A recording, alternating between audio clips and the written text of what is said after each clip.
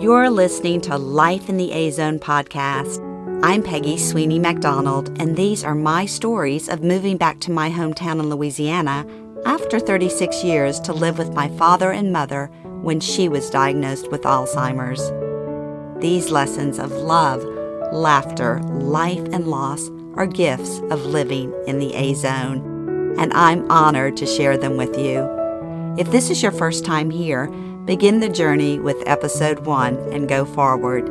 Thank you for joining me today. My mother has been gone for 2 days. Dad and I walk around in a stupor. It's hard to believe she isn't coming home. The house seems so quiet and empty as our hearts.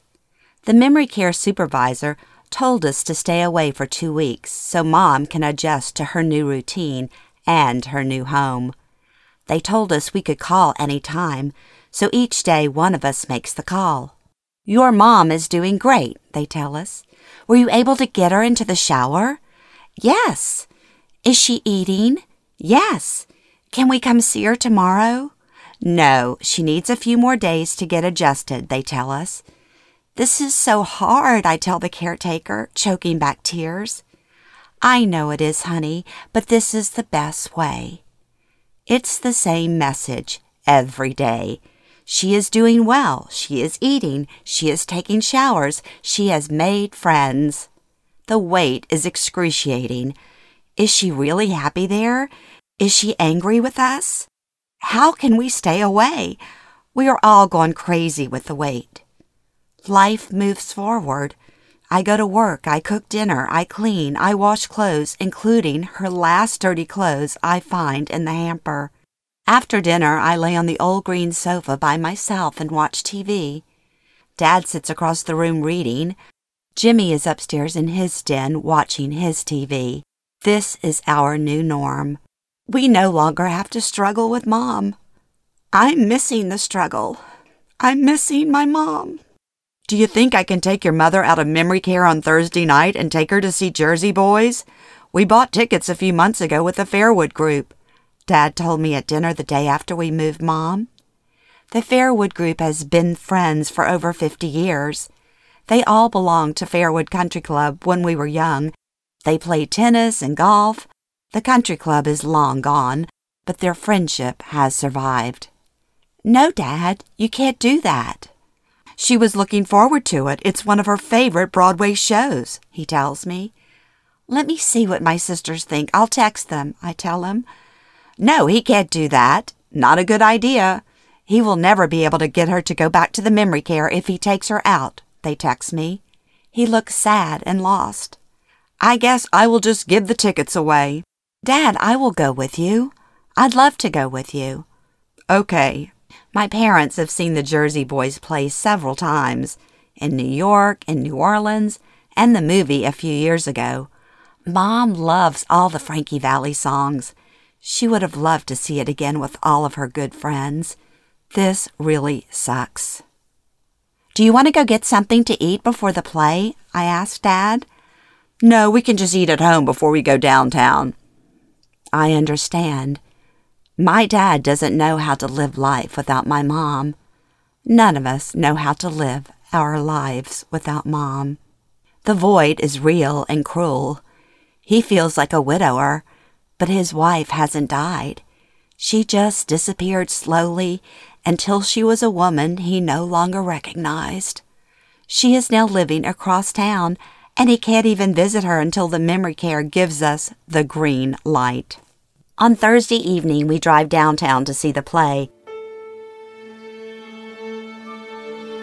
As we walk into the theater, the friendly Fairwood faces light up when they see us. I love this group of friends. How are you, Miles? They ask Dad with loving concern in their eyes. They know Mom has been moved to memory care, and they can't imagine what we are going through.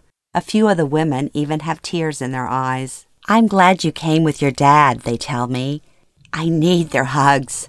They all stand and hug us as we slide through the row to our seats. This play will be a good distraction, I think. Take us away from our reality for a few special hours. It works until the Jersey boys sing Sherry Baby. I grab Dad's hand and I start to cry. This is Mom's song. The words, Sherry Baby, can you come out tonight, hits hard. My mom, Sherry Sweeney, can no longer come out. I'm sitting in her seat for one of her favorite plays. I just know all of her friends are thinking the same thing. Sherry Baby, we miss you. We do end up enjoying the show. It's hard not to enjoy Jersey Boys, but the undercurrent of sadness of being here without Mom colors the experience. However, seeing the Fairwood friends is a shot in the arm. They all love Mom and ask us to let them know when they can go visit as we stand in the lobby saying our goodbyes. Your mom would have loved this, Dad says as we pull out of the parking lot. I know, Dad. Let's get her one of those Alexa Dots for her room and set up a Frankie Valli Pandora station. That's a great idea, Peggy. I'll go buy one tomorrow. By Sunday, Dad decides he's going to visit Mom. He doesn't care that it's only been 1 week. He needs to see her. The guilt and grief are tearing him up. I want to bring her the Alexa. I want her to be able to listen to her favorite music. And off he goes to the memory care facility. Dad arrives at lunchtime. He sits at the table with her and they bring him a lunch plate. She gives him the cold shoulder at first when she sees him, but finally warms up. After lunch, he goes with her to watch a movie with the group. She reaches over and holds his hand. The caretakers are friendly and give Mom lots of attention. He walks her back to her room and she lays down on her bed and falls asleep. He reads for a little while, then quietly slips out of the room. Before he leaves, he goes to see the supervisor. She tells Dad that the first few days Mom was very angry. She paced the hallway and actually convinced someone leaving that she was just visiting. They let her out of the memory care door, and the front receptionist noticed her walking towards the main entrance and stopped her. She was pissed and furious with us for placing her here, and even angrier with the staff. She's doing much better now, she says. I think we did the right thing, Dad tells me later that night, but I can tell he's having a hard time believing that. Can I go see her? I ask him. I think so. Ask your sisters. They don't want us to overwhelm her, so only one sister at a time, Shannon tells us. We coordinate days by text. I was scared the first time I visited Mom, but once I saw her, I was fine. I was grateful to see her smile, to feel her hug, to sit and hold her hand. I joined in the activities. I sat with her at a table and we colored. I did most of the talking, but that was nothing new. Mom hadn't been talking that much anyway. Dad goes to visit Mom every day. Soon my sisters are no longer coordinating with each other. We just go when we can. We run into each other sometimes. One sister is coming while the other is leaving. Sometimes we're there at the same time, and Mom loves the commotion. We sit in her room, we eat her snacks, we tell her stories. We pull out the picture books and flip through them with her. We play music on her Alexa, Barbra Streisand, Celine Dion, and Frankie Valli Pandora stations. One afternoon, there's a one-man band, and I sit with Mom. Soon I pull her up and we dance. We laugh. She smiles at her new friends, and the caretakers seem to love her. I'm not surprised. Everyone always loved my mom. She was always the light in the room. She always made everyone feel special. Our family friends came to see her one afternoon, and as they were walking through the assisted living area to get to the memory care door, they saw a band playing and people dancing in the dining room. It looked like fun, so when they found Mom sitting in her room alone staring at her TV, they decided they should take her to hear the music. They didn't know the protocol, so they just walked her out. Soon she was clapping, smiling, and moving to the music. Before long, she was dancing with one of the workers. When they went to leave, she told him, "Go ahead, I'm going to stay." They left, not realizing that she had no idea how to get back to memory care. The staff found her wandering around the halls and immediately called Dad, instructing him to please tell his friends they must sign her out and in from the memory care and bring her back to her room. When he told me, I had to laugh. It tickled me as it seemed exactly like something Mom would do. She may have Alzheimer's, but her spirit had not been broken. Dad called our friends and they were horrified. They felt awful about it. I could overhear the phone conversation. "Let me talk to them," I said. They had no idea my mom's disease was this bad. I reassured them that she was fine and told them we needed a laugh. I don't think I had laughed in several months.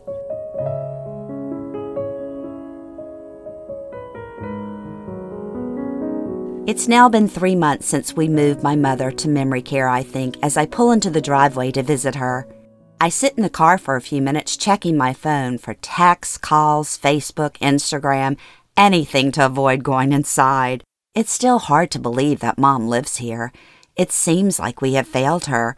I have failed her. I know she's getting better care here, but it's still hard to swallow the reality that my mom is never coming home. They say it takes 90 days for a new habit to get easier. This isn't getting easier. This is getting harder. Each time I see my mom, her eyes are more distant, her body a little frailer. She barely smiles. She hardly speaks. As I walk the path from the parking lot to the entrance, I wonder what is more painful, coming home each day to find her arguing with Dad pre-memory care, or seeing her here with other Alzheimer's patients who are a lot worse than she is. Everywhere you look, it's a reminder of what's to come. I sign in at the front desk. The receptionist is young, perky, and always greets me with a smile. To the right of the reception desk is the lounge, where some of the assisted living patients sit and play cards. I hear a couple of the ladies laugh and gossip as they sip their iced tea and eat snacks provided at the bar. I wish my mom was one of them. Some days they have a happy hour here and serve wine or beer, and on those days the lounge is packed. My dad has brought Mom here on occasion to the happy hours and to the activity room when they have live music. She seems to enjoy it. Music always makes my mother come alive. I walk up the stairs to the memory care door and check my phone for the security code. It changes every week. I punch in the secret code on the door to gain access. The door opens automatically, and I walk briskly in as the door will shut in just a few seconds, and if you hold it open, a loud alarm goes off. I know this because it happened to me countless times, and each time workers would come running to make sure none of the Alzheimer's patients escaped. This is a lockdown unit. Stepping through these doors a few months ago, my mom lost any independence she had left. We are no longer visiting Mom on a daily basis. The staff told us that every time we left, Mom would get agitated and it would take them a day or two to get her back to her new norm, whatever that is. Dad has cut down his visits to every other day. Today I find my mom sitting with one of her Alzheimer's patient friends in the common living room. They are both holding baby dolls. Miss Alma is a lovely, sweet woman and usually has both of these baby dolls in her arms. She carries them around everywhere she goes. In the corner of the living room, there is a baby crib with baskets of baby clothes. We were told that Alzheimer's patients love playing with dolls and it brings them comfort. My mom looks up and sees me. Her face lights up and she says, "There's my girl." Today she doesn't remember my name, but I'm okay being her girl. I sit next to her and kiss her, and she shows me the baby doll. "Isn't she precious?" she gushes. "She's adorable, Mom. Can I hold the baby?" "Sure." And she hands me the baby doll. We watch the news and I make small talk. She asks, "Where's Dad been? He hasn't come to visit me in ages." "He's busy working, Mom." I know that he was here at lunch today. One of the caretakers comes to take them to dinner. I walk Mom into the dining room and sit with her. She taps the top of her lips with her right fingers. She's been doing this for years. I know now that this helps with her anxiety. It's one of those weird quirks that drove all of us crazy, especially my dad. Being hard of hearing, it was difficult to understand her when she was speaking with her hands over her mouth. He would tell her to stop doing it. She would get upset and embarrassed.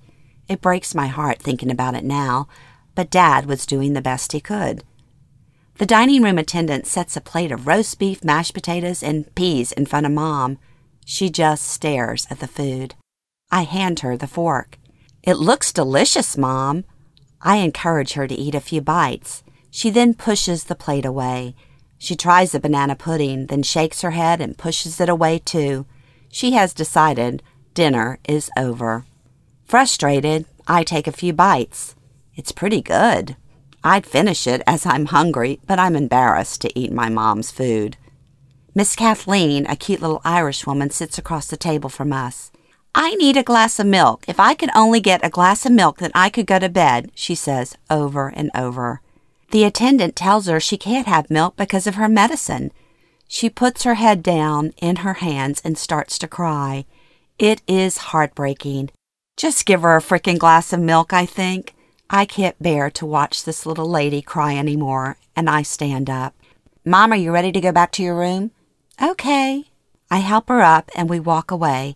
"Why won't they let her have any milk?" Mom says to me. "I don't know, Mom." We walk to her room down the hall. I turn the TV on. She lays down on the bed. I notice her plants need watering and jump up to water them. I look in her closet and organize her clothes. She's missing one of her shoes. One of her sweaters is in the dirty clothes hamper. I take it out. It really needs to be hand washed. I'll take it home and wash it. In fact, I'll leave it at home. I realize I shouldn't have brought the sweater, but I can't help myself. I keep wanting to bring her things from the house that may bring her a moment of joy. Another level of denial peels away. My mom doesn't need anything fancy. She doesn't need any of her really nice clothes. She just needs the pull-up pants, long-sleeve cotton shirts, and slip-on shoes, the bare essentials. The lovely nurse, Crystal, comes in to give Mom her meds. I like her a lot. She has a great bedside manner and a beautiful smile. She is the medicine fairy. "What is this for?" Mom asks. "It's your medicine, Mom." "Oh, okay." She smiles at Crystal and takes the medicine and swallows it. She likes Crystal. It seems so much easier for Crystal to get Mom to take her meds. We would fight at home every morning and every night. It was a major ordeal. Exhausting. What's Crystal's magic touch?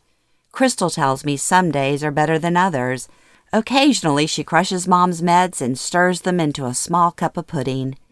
A caretaker comes in to help Mom get into her nightgown and get ready for bed. I know I'm just in the way at this point, so it's my cue to leave. I kiss her good night.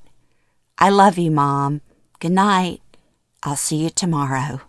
I say it knowing that I won't be here tomorrow. It's too painful. It's too sad. My visits have dwindled down to only 2 times a week. "Bye," she says to me. I'm amazed at how my mom has accepted this as her new home.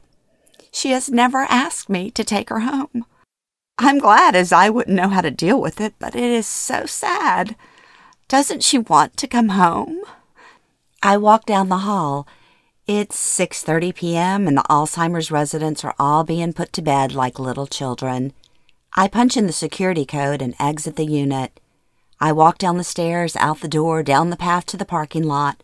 I'm just putting one foot in front of the other, trying to get to the car before I cry. I pass a woman on the path who's about my age and is going to visit her loved one. We smile lamely at each other.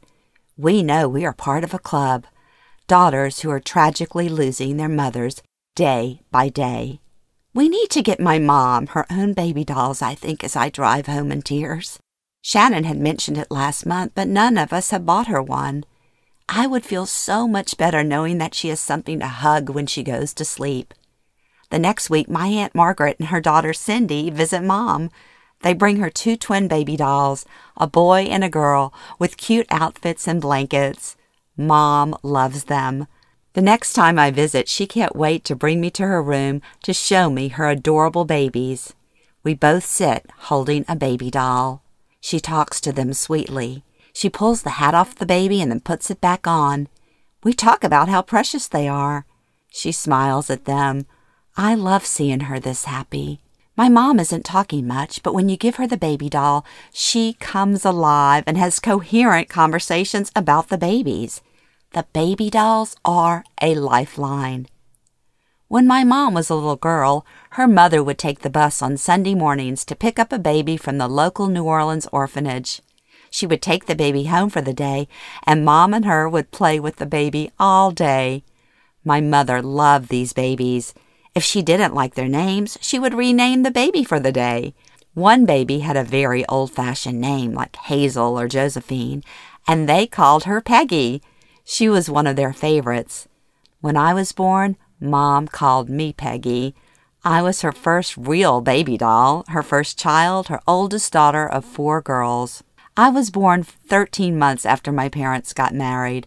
My mom couldn't wait to have a baby and told me she cried the first few months every time she got her period. My mom is a baby whisperer. She loves babies, her grandbabies, her friends' babies, and her friends' grandbabies. She loves to talk about babies. She loves to look at pictures of babies.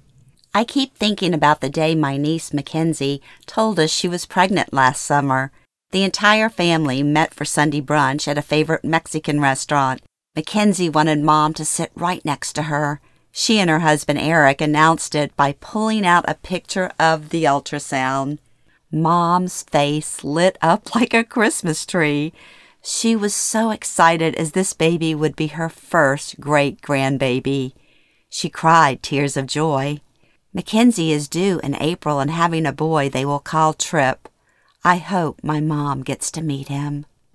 Mom is tired and lays down on her bed.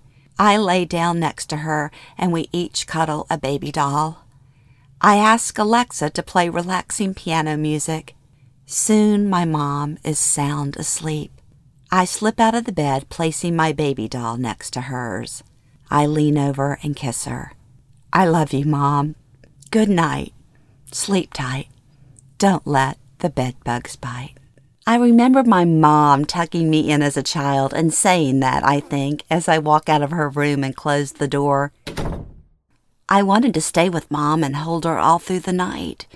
Instead, I'm going home, to her home, a home that was once filled with so much life.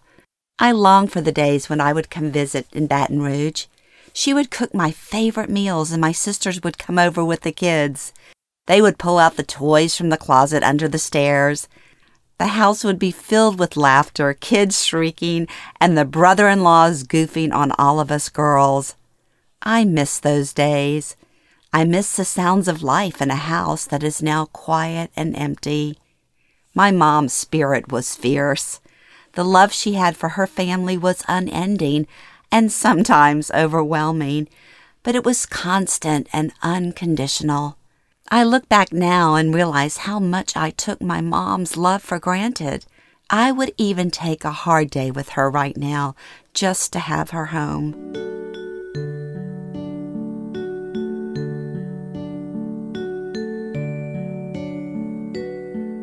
When I walk into the house, I go into her closet and pull out her old red robe that is still hanging there. After showering, I put on the robe. It still smells like my mom's favorite perfume. The red robe has to be the substitute for my mom tonight. All the little reminders of her in better days are everywhere, but they are not enough to fill my breaking heart.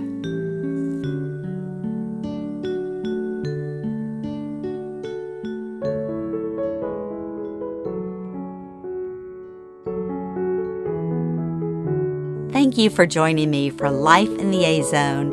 Look for new episodes each Wednesday. Please share, subscribe, like, comment, and follow on Facebook, Instagram, and Twitter.